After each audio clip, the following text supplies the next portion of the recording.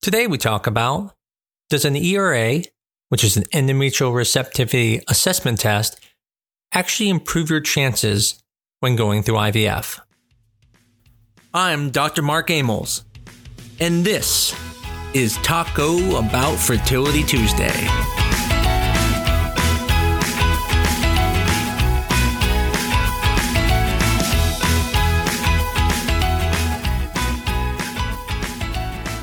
You may have heard or seen on the forums that a recent study was done looking at the ERA and found that it does not help improve people's chances when undergoing an embryo transfer after IVF.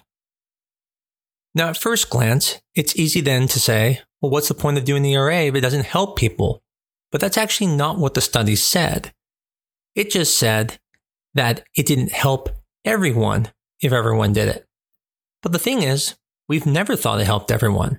Matter of fact, we know that only about 10% of people or less really need to have the timing fixed, because for most people, if you just transfer an embryo on day 5, it's going to be correct.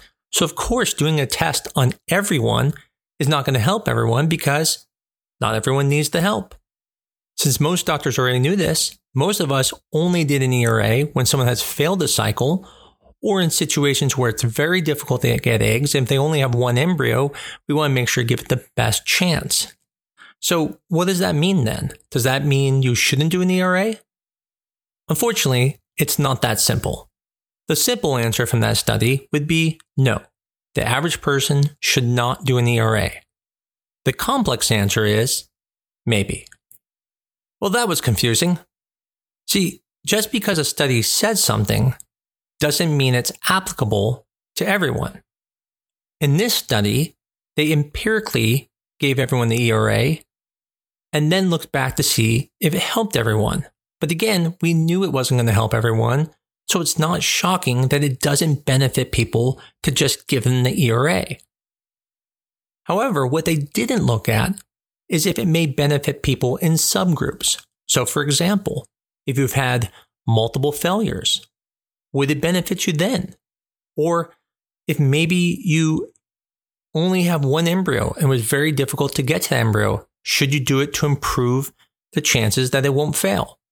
In the end, the most important thing to understand about this is that the ERA itself does not improve your chances. Now, what does that mean?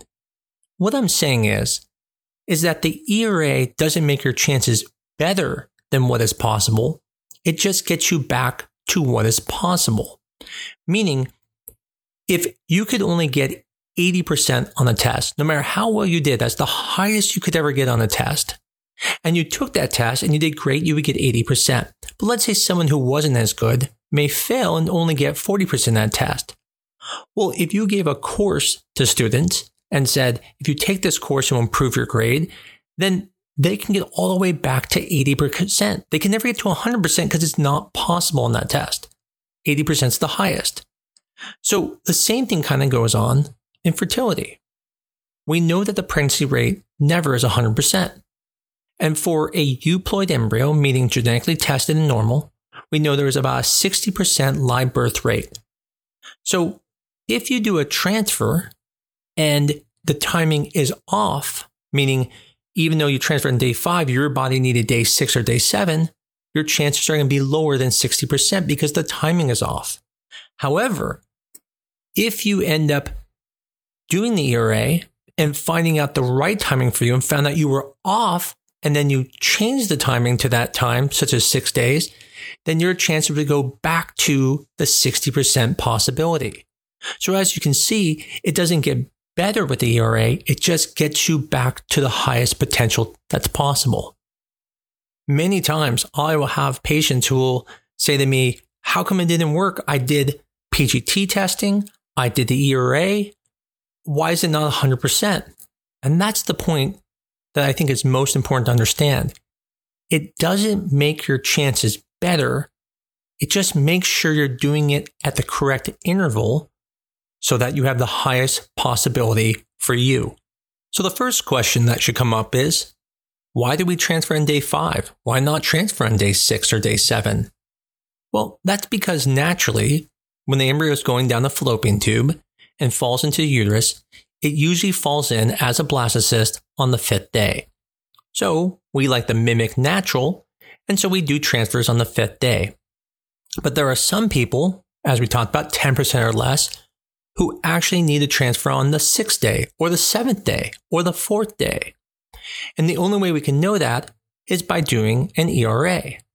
And so at my practice, we tend to, if someone fails a transfer with a euploid embryo twice, we will then recommend doing an ERA.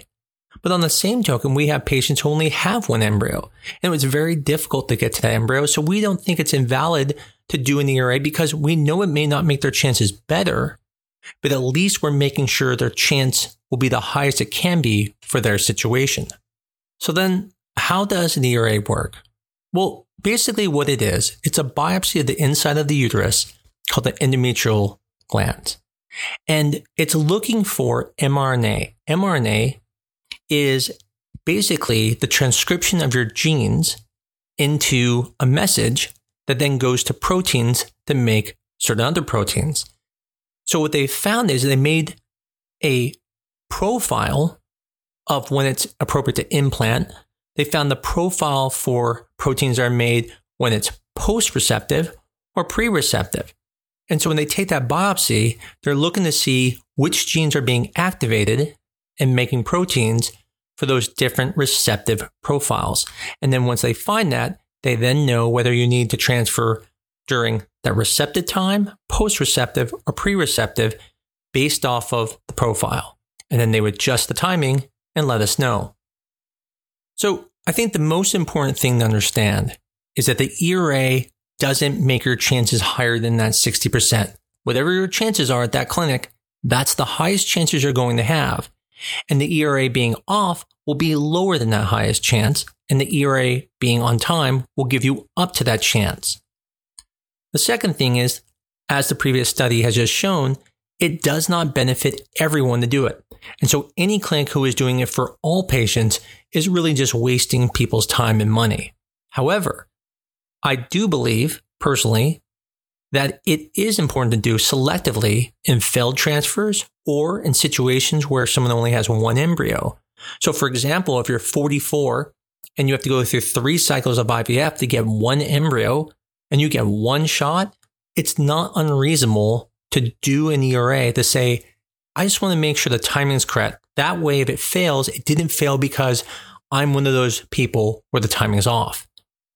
But for the average person who has 3 or 4 embryos, it's not going to really benefit you to do an ERA empirically, but instead should wait to make sure you actually have an issue before doing the test.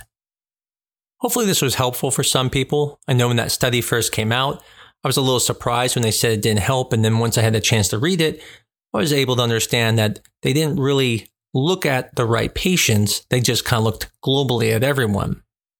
It was literally an example of doing a study that probably wasn't needed since we already knew it didn't help everyone. Obviously, the decision to do an ERA should be based on a discussion with you and your doctor and your situation. In the end, big picture, it is never wrong to do an ERA. It's true. It may not help you, but it's never going to hurt you. No one has ever not got pregnant by doing an ERA. It can only help. It's just the important part to understand is it doesn't make your chances better than what your possibilities are. It just gets you back to that possibility. Well, I hope you enjoyed this episode and found this useful and maybe even helped you make a decision on whether to do the ERA or not. As always, I greatly appreciate everyone that listens to this. And if you like us, please tell a friend about us. And if you can, rate us on your favorite podcast medium. I'm also doing TikToks under the handle AmolsMD, where I do similar types of talks, but in like 60 seconds or less, making it very fast. I look forward to talking to you again in the next week or so on Talk About Fertility Tuesday.